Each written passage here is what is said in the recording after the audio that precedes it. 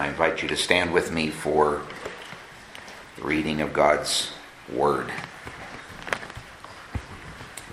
Titus chapter 2, verses 1 through 8. But as for you, teach what accords with sound doctrine. Older men are to be sober-minded, dignified, self-controlled, sound in faith, in love, and in steadfastness. Older women likewise are to be reverent in behavior, not slanderers or slaves to much wine. They are to teach what is good, and to train the young women to love their husbands and children, to be self-controlled, pure, working at home, kind and submissive to their own husbands, that the word of God may not be reviled. Likewise, urge the younger men to be self-controlled. Show yourself in all respects to be a model of good works, and in your teaching show integrity, dignity, and sound speech that cannot be condemned, so that an opponent may be put to shame, having nothing evil to say about us. May the Lord add his richest blessings to the reading of his word. You may be seated. Last week we saw from the ministry of the Apostle Paul in Acts chapter 20 the importance of preaching the entire or the whole counsel of God. A pastor or shepherd is not allowed to just proclaim the parts that he likes or the parts that he thinks that others will like and to ignore the rest. We are called to preach the entire counsel of God because 2 Peter chapter 1 verse 3 makes it very clear that the scriptures are good for all that pertains to life and godliness. That means that when a person comes and they come to receive counseling or to ask for counseling from the pastor, for example, you will find that we go directly to the Word of God. We don't go to the latest and greatest manual on psychiatry or psychology. We go to the Word of God. You see, the problem is that many in the world today think that they can live based off of what their heart tells them to do. Follow your heart. We're not called to follow our heart, though, because the heart, Jeremiah reminds us, is deceitful and wicked above all things. Who can know it? We can't follow the heart. We have to follow our minds. And to do that, we have to understand Romans chapter 12, verses 1 and 2. I beseech you, therefore, brethren, by the mercies of God, that you present your bodies a living sacrifice, holy, acceptable unto God, which is your reasonable service. And do not be conformed to this world, but be transformed by what? The renewing of your mind. This is what is required of us. You see, everything that you and I are going to struggle with in our lives from day to day, not just on Sunday mornings between 11 and 12:15, but every day of our lives, we are going to struggle if we do not seek to renew our minds. That means we have to be willing to train our minds in whatever God wants us to do. Now, it's interesting that maybe down through the years, if any of you have ever played sports or been involved in any kind of martial arts or whatever it may be that you have chosen to get involved with, there's a saying that normally says, if you think you can, you can't. Okay, so there are a couple of you that have heard that, okay? The rest of you must have just completely missed out. However, I have to say that that's not true. You see, I thought for a long time that I could fly like Superman. I just can't. I have tried. I mean, even when I was little, Mom and Dad, I don't want them to hear this, but I can remember standing on top of our shed with the sheet, jumping off, thinking that I could somehow fly. Didn't work. Thankfully, I wasn't hurt very badly. But just because you think you can doesn't mean that you actually can. That's not what Paul is talking about here. For us to renew our minds means that we have to meditate on the Word of God to understand, to determine what it is that He wants us to do, first of all, and then to set our mind in the direction of the cross so that we know that when we get there, we have been following Jesus Christ. Too often, though, We park our brains in neutral. Sometimes we don't spend enough time meditating on the Word of God, and so instead of thinking on the things of God, turn with me to Philippians chapter 4. Instead of thinking on the things of God, what do we end up doing? We think on the things of the world. And let's be very honest. The things of the world are very alluring. They want to reach out, and with their tentacles, they want to grab your attention. Whether it's young men, young ladies, older men, older ladies, it doesn't matter what it is. 1 John tells us the lust of the eyes, the lust of the flesh, or the pride of life, the evil one wants to get your heart. Because if he can get you to focus on your heart, the mind goes right out the window. But listen to Philippians with me, chapter 4, and we are going to read verse 8. Philippians chapter 4 and verse 8. Finally, brothers, whatever is true. In fact, we're going to go back one more verse because I want to get to the end of verse 7 here. But the peace of God, verse 7, which surpasses all, what is that word? Understanding, will guard your hearts and your minds in Christ Jesus. So with that in mind, now let's consider verse 8.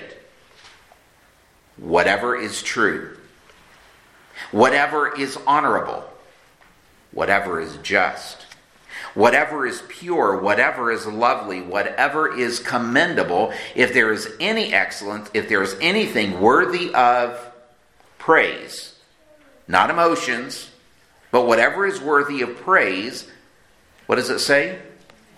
Think or consider these things. You say, well, how does that apply to me? Well, I'm glad you asked. You see, because today we're going to continue this short series that I believe the Lord wanted me to bring over the next week or so. This last week we looked at the value of biblical doctrine, and today we're looking at the value of biblical homes. Lord willing, next week we will look at the value of biblical churches. Last week I want to bring you up to speed if you were not here with us last week. But we looked and saw the importance of preaching, as I said, firstly, the entire counsel of God. I'm going to be the first to admit to you that there are parts of this big book, 66 books, 1,189 chapters, there are parts of this that I don't particularly like. There are commands in here sometimes that are difficult to follow. There are times when we can read the Word of God and it's like, oh man, you mean I got to do that as well? Yes. And we don't like it. And the problem is that if we don't preach the entire counsel of God, we will forget something. I would hate to be the person that gets to heaven and some guy comes up to you with a great, well, I don't know if we're going to have beards, but let's just assume he's going to come up to you with this great big long beard, and he's going to say, did you ever read my book? Great book, wasn't it? What book was that? The book of Habakkuk. I can't even say that word. You wrote a book? Yes, I wrote a book pointed to the coming Lord Jesus Christ. Sorry, I'm afraid I have to admit that I never got to read it, never got around to it. You see, the entire counsel of God is good for what pertains to life and godliness, as we said from 2 Peter. But if we will spend more time meditating on God's Word, I believe that it's going to keep us from many of the ills that we face in the world. You say, well, what about when things go pear-shaped and I get diagnosed, or I have to go to the doctor and I get diagnosed with something, or the awful C word comes into the home and I find out that I've got cancer, or I've got a tumor, or I've got whatever it may be. The Bible still has the answer. The Bible still reminds us that God is the great physician, and if He chooses to heal us here in this life, or He chooses to heal us in the life to come, He will still bring healing. What about those who come and they have heavy hearts and there's something that is going on in their life? The Bible says, come to me, all you who labor, all who are weary-hearted, I will give you rest. And this is the second thing that we learned last week, and that is, like a captain bringing his ship safely to the harbor, we have to pay or give careful attention to not only what we believe, but what we allow to creep into our minds. The more time you spend in God's Word, as Psalm 119 says, verse 89, forever, O Lord, your word is settled where? In heaven. It doesn't change. It doesn't matter if the Lord doesn't return for another 1,000 years. People in the year 3000, that's kind of weird to say that, but people living in the year 3022 one day, there are still going to be a remnant who are going to pick up the scriptures, and they are still going to be giving praise and honor to the Lord Jesus Christ, because God is not going to abandon his throne because of what the world governments have to say, or because of what they think they can do, or because of the laws they think they can change. Trust God's word.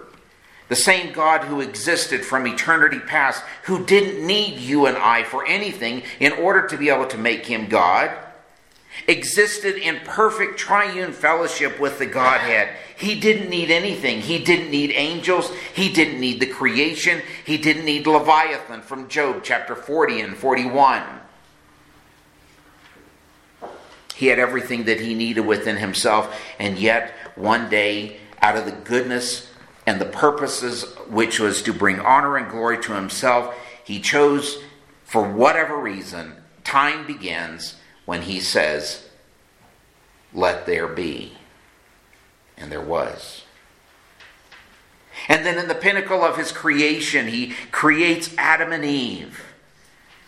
And Adam and Eve are raised for one purpose, and that is to bring glory to God. Every evening in the cool of the garden, God comes down and man gets to meet God face to face. It's not very long though, Brother Corey. Before long, there's nobody else even in the world. There's no TV. There's no internet to catch their attention. There's absolutely nothing. They've got everything they could possibly want. God says, one rule, don't eat of that tree. And whether it took a year, whether it took a week, whether it took a day, whether it took an hour, we do not know. It really doesn't matter.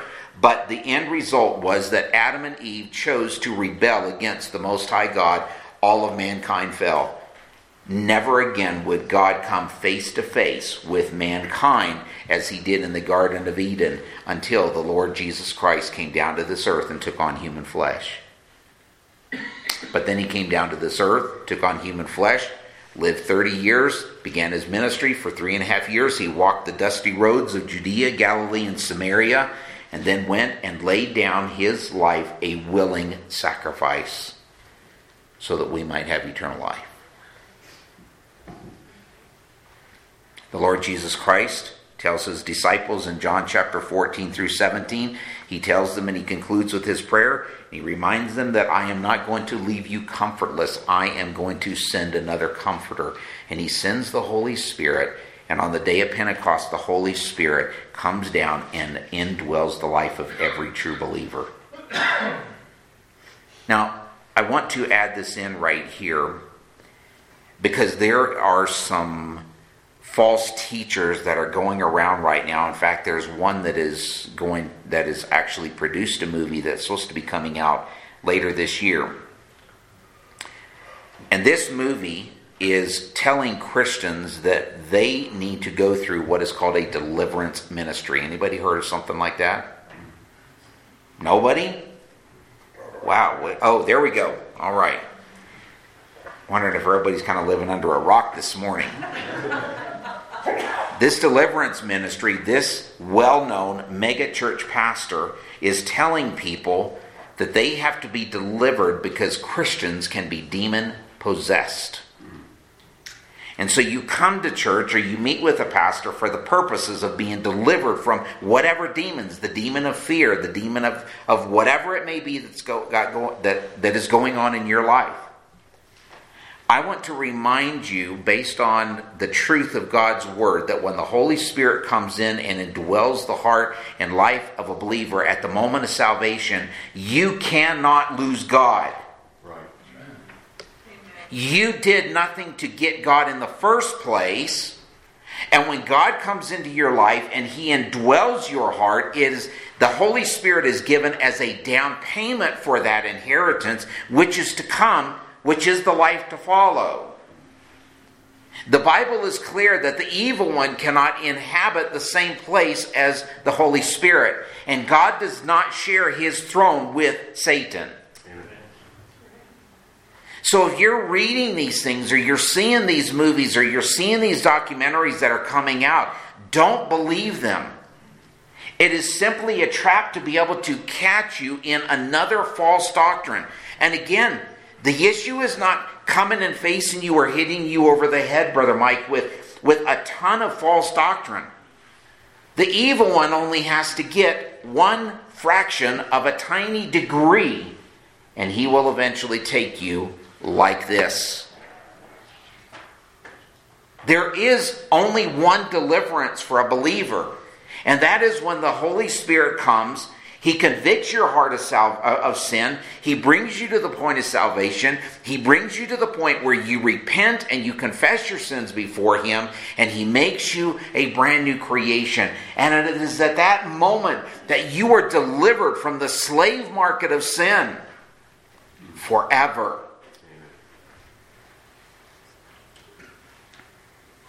If we are not careful, the evil one will find easy paths to gain access to our hearts and our minds. And the question will be repeatedly asked, yea, has God really said that? Third, we saw that we are called to watch for wolves. Now, yes, I recognize that this is the primary job or the responsibility of a pastor or a shepherd, the under-shepherds that are called to shepherd the flock of God. But it also calls for the sheep to be vigilant. The problem comes when not only shepherds are not observant, but it is compounded when the sheep think they can live off of one meal a week. I'm reminded, we've got some folks here who just recently come here from South Dakota, and I will never forget, I was meeting with a colleague one day, and we were living in Sioux Falls.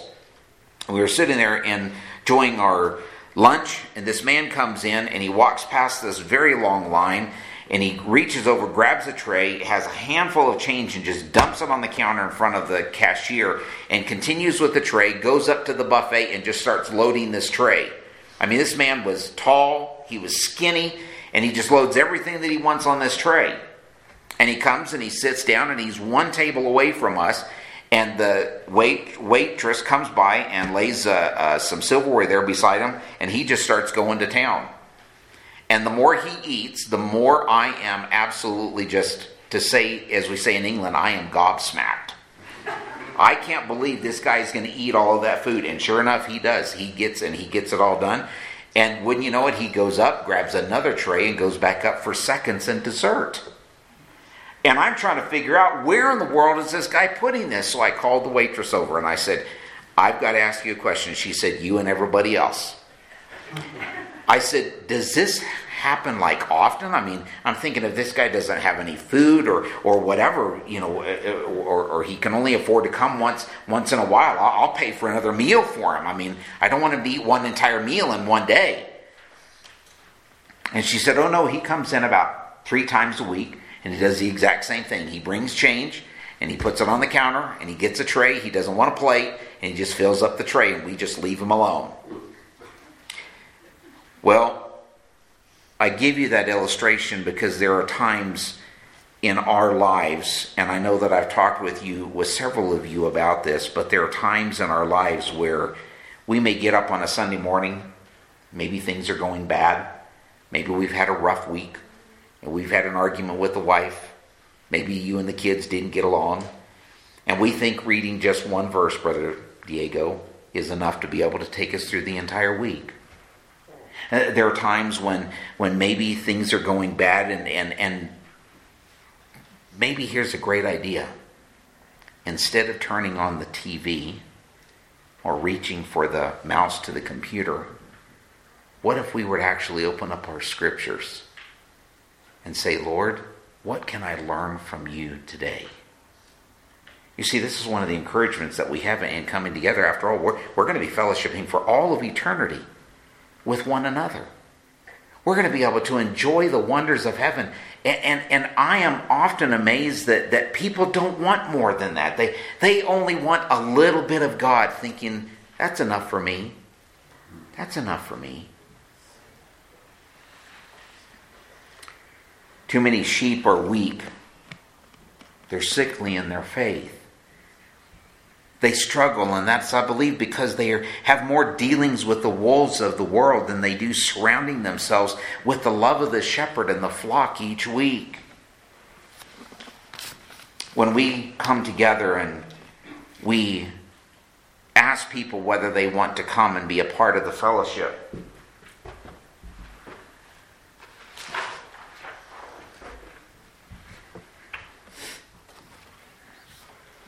number 3, I recognize my responsibility to be faithful in my attendance, to pray regularly for the work of this congregation, for its pastors, elders, officers, and church family, that the witness of all concerned may be to the glory of God and to the salvation of souls. The question we have to ask ourselves is, do we really take that seriously?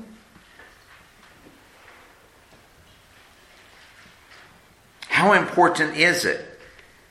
I know for quite some time we used to go and we were involved as a family in various sports activities. And we were actually doing martial arts. There's a Christian brother here in town, retired major from the Air Force. And we used to go, and still galls me to this day, so bear with me for just a moment. I was 2 days away from getting my next belt. And this vertigo hit, which I've now had for 3 years. And I couldn't do a roundhouse kick right now to save my life. You all would have to come pick me up. But I remember that when we went, I could tell the difference if I missed a week or I missed a couple of weeks. After a while, when you miss the first one, that's not so bad, but the second one gets even easier to miss. And then the third one. And then before long, you look back and it's like, man, I've been away from the sport for a month, or I've been away from whatever. You know, the people who are involved in those sports, how much time does it actually take to become proficient? Hey, your sons, didn't they do wrestling? Yeah, 8 hours of workout, 8 hours of schoolwork, and 8 hours of sleep. Wow. Wait a minute. Can you run that by me one more time? 24 hours. 8 hours of workout, 8 hours of schoolwork, 8 hours of sleep. A month, right?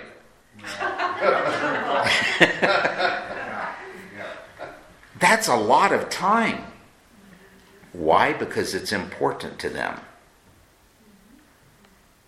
And if we understood, if you look at the cross behind me, for example, if you understood that the God of all creation had an eternal plan whereby he was going to come down and he was going to give his life a ransom for his bride, one day being willing to come back, warts and all, Brother Jerry, with all the problems, all the struggles that we have, one day the Lord Jesus Christ is going to come back for his bride. If we really understood how much Jesus truly loved his bride, we would love his bride more. Finally, we recalled the admonition and the command that we are to live holy lives. 1 Peter chapter 1, verses 15 and 16. But as he who called you is holy, so be ye holy in all your conduct, in all of your behavior, because it is written, you shall be holy, for I am holy. So now we come to the island of Crete. I don't know, have you guys already shown the pictures here? Here we go. Good job, Ben. Thank you. We find ourselves on the island of Crete, and I just want you to see a couple of pictures here this morning. So Crete is actually just west of the land of Israel. Okay, this is south, or just north. This would be northwest. I should have had a picture of showing Israel as well, but this is south of Greece, and of course you've got the boot here of Italy, and then Africa, North Africa down here, Spain over here on the far left. All right, go ahead and go through the next 3 pictures there. This is what Crete looks like today. Probably would have been quite a bit different, but it would actually probably look very close to the second picture. You'd have seen homes like this that were made out of the rock, similar type steps. This is from the Roman time period. So this is where we're at today in this message. We are on the island of Crete paying a visit to a young pastor by the name of Titus. Paul doesn't tell this young man to win friends and influence people. Rather, he tells him and gives him what sounds like an impossible task. Listen to Titus chapter 1, verse 5. This is why I left you in Crete. Very simple. Comes down to this one verse. That you might put what remains in order, or what is missing, and appoint elders in every town as I directed you. Now that sounds pretty simple, doesn't it? I mean, what a task. You go to a town, and it's believed that at the time that Titus went there, that there was possibly as many as 100 churches that were scattered around the island. So it actually is a pretty big task. He has to go in every one of these cities, in every one of these towns, and he has to tell them the truth that they don't want to hear. Because there were things that were obviously missing. But why? I mean, I could see maybe one town, I could see maybe one church having struggles. But then you read verse 12 and verse 13. And tragically, the life of the people on this little Mediterranean island rarely actually reflected the kind of people that you might want to hang around. These people on the island of Crete were actually not very nice people. In fact, the problem with the churches that were found on Crete is that they had resorted to resembling the world more than they resembled Christ. Listen to verse 12 and 13. One of the Cretans, I would move just for that. One of the Cretans, a prophet of their own, said, Cretans are always liars, evil beasts, lazy gluttons. This testimony is true, Paul continues. Therefore, rebuke them sharply that they may be sound in the faith. Listen, he is not talking to unbelievers here. He's talking to Christians. He's talking to people who are sitting there just like you and I at Yellowstone Baptist Church. And he's saying, these are the problems that these churches are facing. They're all like this, so therefore rebuke them sharply. The word is to admonish. Why? So that they can be sound in the faith. This is why we share the things that we do. This is why it's important for us to be able to tell you what God's Word has to say. To encourage you not to be just a Sunday morning 11 to 12:15 Christian. And that doesn't mean that you're coming every single time the doors are open, although that would be wonderful. We've talked about the prayer room. It would be wonderful to have more than 7 or 8 people in the prayer room on a Sunday morning at 8:45 or on a Wednesday night. That would be wonderful. But I think the real encouragement here is Jesus Christ and the Word of God should so fill your life that somebody could see you, stop by your home, see you in church, and walk away saying, that person has obviously been spending time with Jesus. That's really what true Christianity, biblical Christianity, is about. Listen to Joshua chapter 24, verse 15. Joshua has come to the end of his life. He's been blessed by God. He is one of only 2 people out of all the children of Israel over the age of 20 who have been allowed to go into the promised land. He goes into the promised land. God makes him a leader. Moses has been left up on the mount, on Mount Nebo, where God has buried him. And so Joshua becomes the leader. And now we come to the very end of Joshua's life.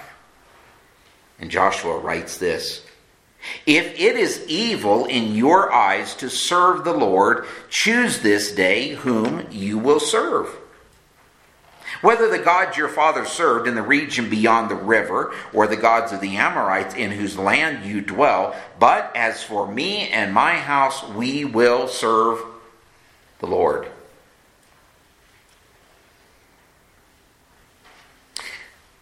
You and I, before we get into each one of the people in the few moments that we have left this morning, I think that it is important for us to remember that your life is something that you will give account to before God for you. If you're a father here this morning, you're not responsible for my house. I am. Moms, you're not responsible to the other men in the church. You're responsible before God to your family, to your children, to your husband.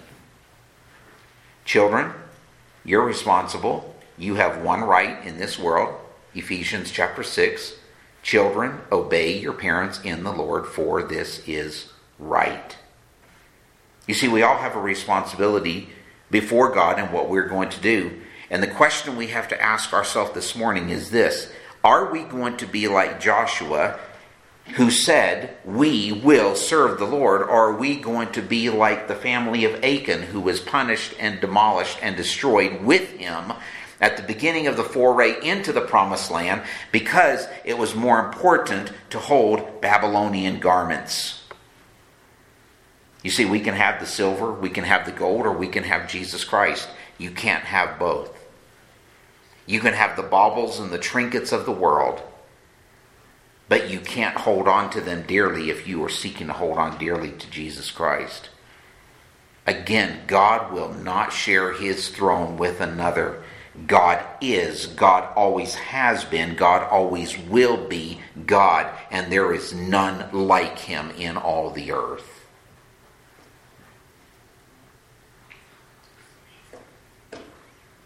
I want to encourage you to write these 4 points down this morning. And I want you to take these home, and I would like you to spend time going through this little tiny book, along with the book of 1 John that I mentioned earlier.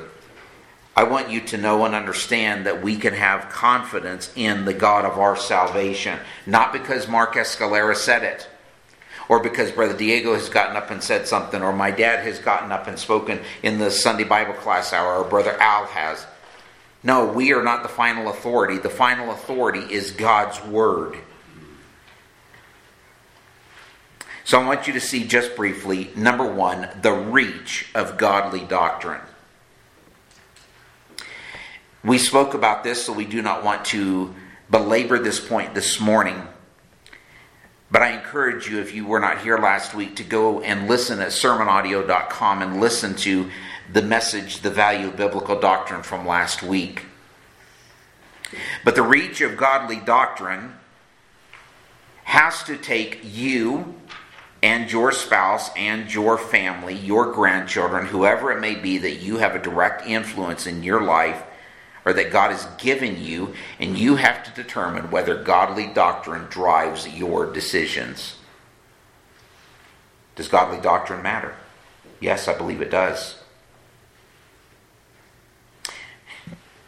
Biblical doctrine is simply teaching. It's instruction.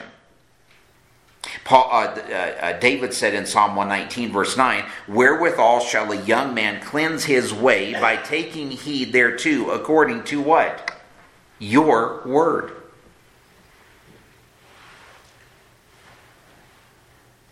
You see, when you come to the end of your life, your natural life, whatever time that may be, maybe 70 years, 80 years, some may be only 20 or 30 years, some don't even make it to be a teenager. We do not know what that is, but when you get to the end of that life, and people were to ask you, what drove you? What helped you to make your decisions? What was it that changed in you to be the person that you are today? The question is going to be, was it godly doctrine? You see, there are a lot of people, go back to chapter 2, verse 1 of Titus. "But as for you, teach what accords or what is in line with sound doctrine." This is why it's important not to teach men's opinions or traditions or feelings or help you to feel good about yourself on a Sunday morning so that you can go and try to make it through the rest of the week. No. You see, a pastor, unfortunately, there are times when I get calls or I get emails or I get texts and another family is falling apart, another marriage is falling apart. I'm not going to give you a self-help book to be able to get you through those times. I'm going to take you to the Word of God, and I know that God has the answer. If I don't, I'm wasting my time, and you're wasting your time on a Sunday morning. Godly doctrine is so vital. It will keep you from falling prey to the cults. It will help you in your decisions. And when you get to the end of your life, it will help you to close your eyes in sleep, knowing that you can rest confident in the fact that to be absent from the body is to be present with the Lord.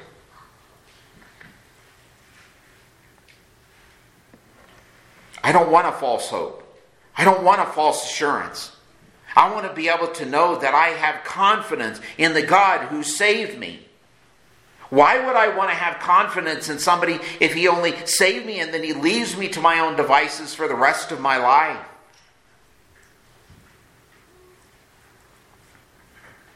Secondly, we not only have the reach of godly doctrine, but we have the responsibility of godly men. Verse 2 and verse 6.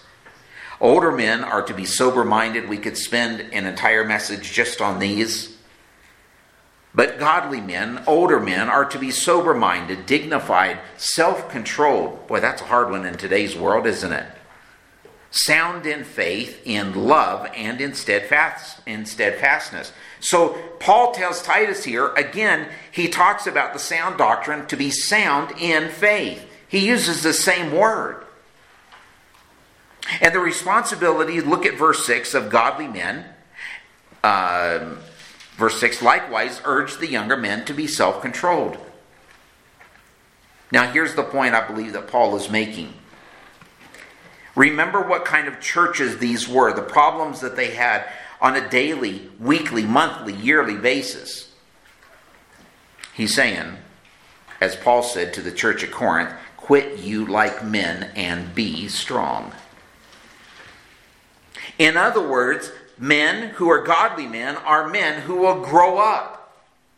Men who will be willing to face the foe, who will be willing to get up in the morning, who will be willing to put on the armor of God, to be able to go out into the fight, to be able to stand and say, I will stand in the gap for my family. I will stand in the gap because God alone is my Savior. God is my rock. God is my fortress. Who else can I trust in?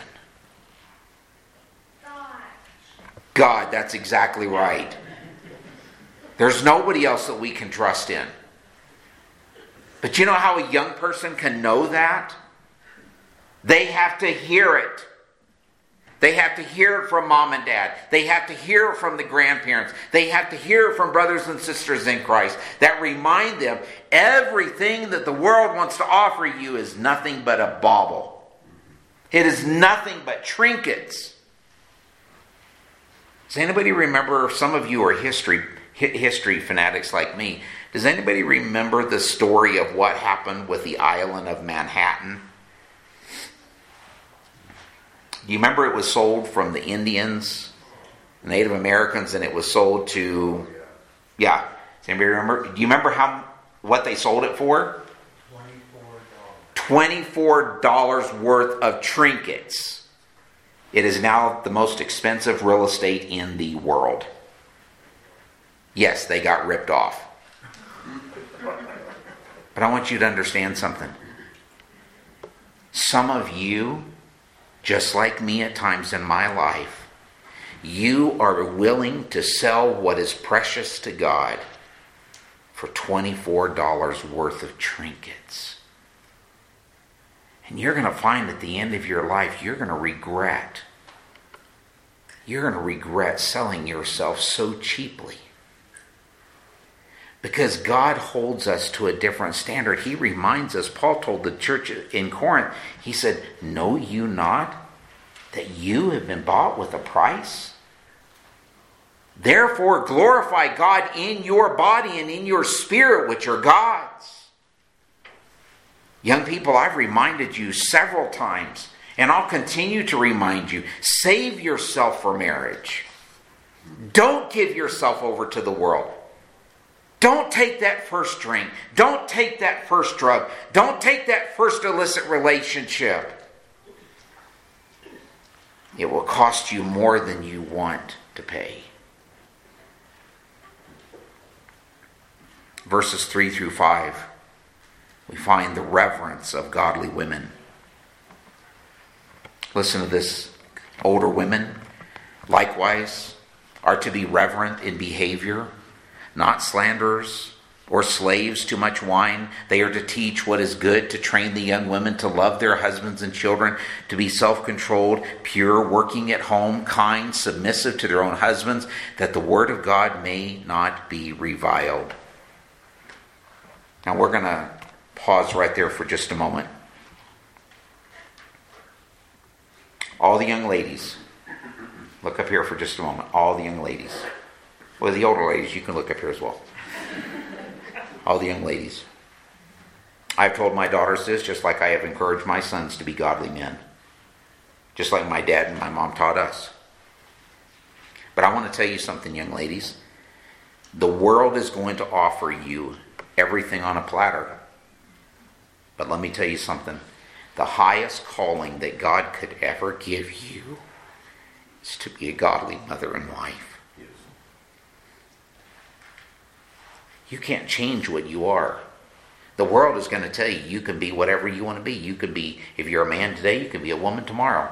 Or now, I couldn't believe it. I actually looked up, I saw it on the news. There's actually classes right now in England that are going on where the kids come and they're being taught to be good horses. And so the teacher has to actually feed them carrots at snack time. I am not kidding you.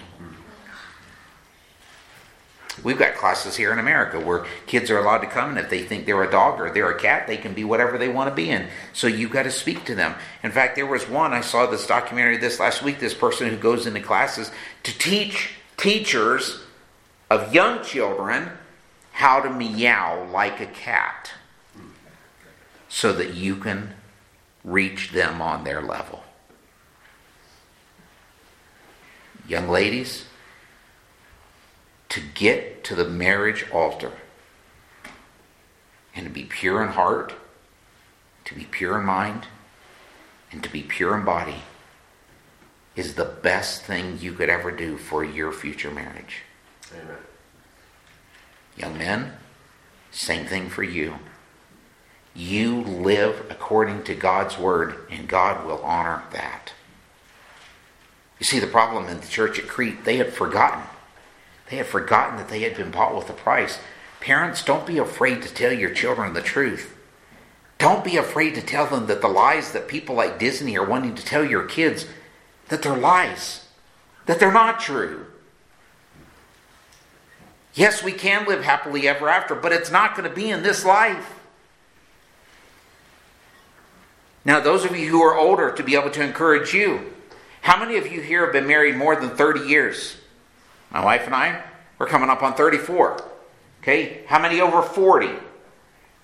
Okay, not me, I'll put my hand down. How many over 50? Anybody over 60? 55? Okay, 2 families over 55. That takes commitment. Not living a fairy tale. Remembering day after day that God alone is faithful. And seeking to honor Him. Honor your commitment. Honor your covenant before God.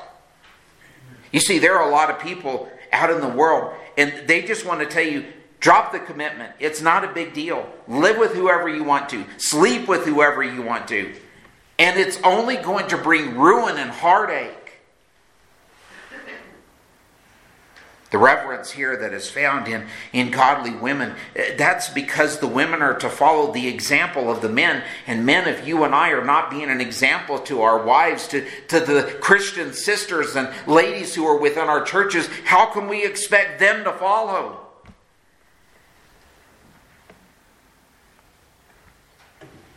Finally, this morning, the respect of a godly life.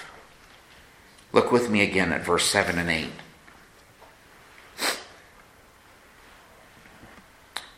Show yourself in how many respects? What does your version say? Show yourself in verse 7 in all respects. to be a model of good works. In your teaching, show integrity, dignity, sound speech that cannot be condemned, so that an opponent may be put to shame, having nothing evil to say about us. The respect of a godly life means that everybody that sees you will be able to say, he's got the same testimony. You and I shouldn't be any different at church than we are at home. We shouldn't be any different than we are in the workplace. If we're driving down the road, that doesn't mean that we honk at people and we give them a nice salute.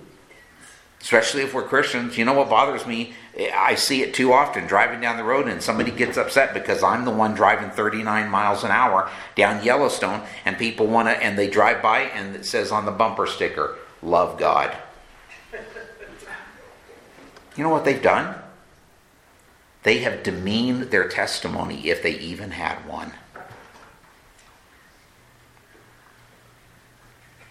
One of these days, and I believe soon, but it may not be soon, the Lord Jesus Christ is going to return. This last week I had the privilege of listening to several of the messages from the Shepherds Conference at John MacArthur. And the entire message was really about the remnant. God has always had a people for himself, whether it was Israel, whether it's his bride, the church. But I believe that it's important for you and I to know and to be able to understand the love that God has for you is eternal. The fact is, he's not going to leave you alone. Brother Corey, when you're out on those long miles driving your truck, the Holy Spirit, same Holy Spirit that resides in your heart is the same one that resides in mine. He's the same one that encourages my heart is the same one that can encourage your heart. The same one who encourages us to live a godly life, to be able to raise our children, to be able to instruct them in the ways of God, is the same one that is instructing your family if you're a believer in the Lord Jesus Christ this morning. So I want to close by saying this. The value of a biblical home cannot be said enough. There is a godly value that comes from doing what is right. I remember my dad sharing years ago from another pastor that he heard it from by the name of Bob Jones. And Bob Jones Sr. of Bob Jones University used to say all the time, "Do right, even if the stars fall. Do right." That's what I'm challenging you to do this morning. Do right. Even if the stars fall, even if your entire life begins to fall apart, it doesn't matter whether you go to the doctor, it doesn't matter whether you lose a member to death this next week, it doesn't matter if you lose your job, it doesn't matter if you don't have enough money for groceries or for gas, it doesn't matter what it is. The same God who created you and has put you right where you're at is still going to be sovereign. There are many brothers and sisters in the Lord Jesus Christ who don't have anything today. Where we were at in West Africa, the people there had 2 changes of clothes. They wore the same ones every week. The Bible tells us that God will provide us with food and raiment. If you've got a car, you're blessed beyond what God said that he would give you to begin with. If you've got a home, if you've got more than one set of clothes, if you've got plenty of food to be able to choose from, if you can go to the grocery store and you can walk down one aisle that's got 739,216 different boxes of cereal on it, you and I have been blessed beyond measure. You know, one of the things I do when I walk into a store, I've lived in a third world country. That doesn't make me somebody special. But I tell you what it has done for my wife and I and my family. It reminds us how good we have it here. And there are many times I walk down those aisles and I think of my brothers and sisters in places that don't have the choices we do. And I say, God, I don't know why you've been so gracious to me. I don't know why you've allowed me to be right where we're at. But thank you. And you know, Brother Kurt, thank you is just two little words that sometimes are too small. But do you know how we get to that point? Do you know how we can be thankful for the good times? Do you know how we can be thankful for the bad times? It comes from the value of a biblical home. Teach your children. Teach your grandchildren. But don't just teach them what to say or what to do. Be the example for them. Men, be godly. Women, be godly. And then we can expect our children to be godly as well. Sure. Let's pray.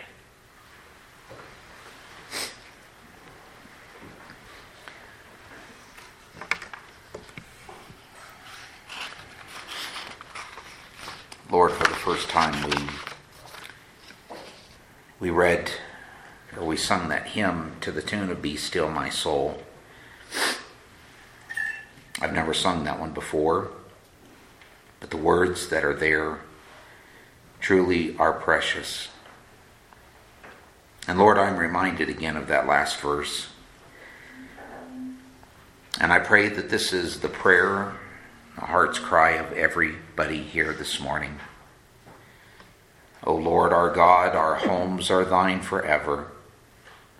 We trust to thee their problems, toil, and care. Their bonds of love no enemy can sever, if thou art always Lord and Master there. Be thou the center of our least endeavor. Be thou our guest, our hearts and homes to share. Lord, help each of the men who are here this morning and any who may hear this message later. Help us to be godly men. Help us to be the example. Help us to have sound doctrine, to be strong in our faith, and not waiting for our wives to respond or our children to respond, but that we would stand up with boldness, ramrod straight with the back of steel. Say, it doesn't matter whether the world is falling apart. As for me and my house, we will serve the Lord. Lord, for these precious ladies who are here, whether older or younger, help them to be an example to the young girls who are growing up here, and that the men would be an example to the young men. Help them to be reverent in their deportment.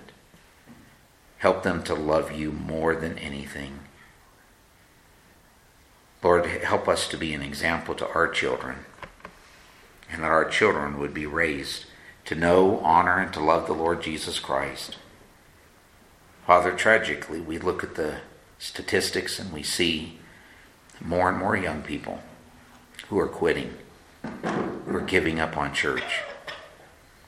Lord, may it not be said that they gave up because they didn't see an example in us, that we lost our testimony in some way.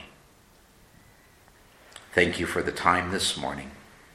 May every heart be stirred to a greater love for the Lord Jesus Christ. And all God's people said, Amen. I invite you to stand with me, and we're going to sing one more hymn. It's on the screen, or the music will be, but it's actually hymn number 227. If you'll stand with me, if you're able to stand. Praise Him, Jesus, our blessed Redeemer, as our final hymn for this morning.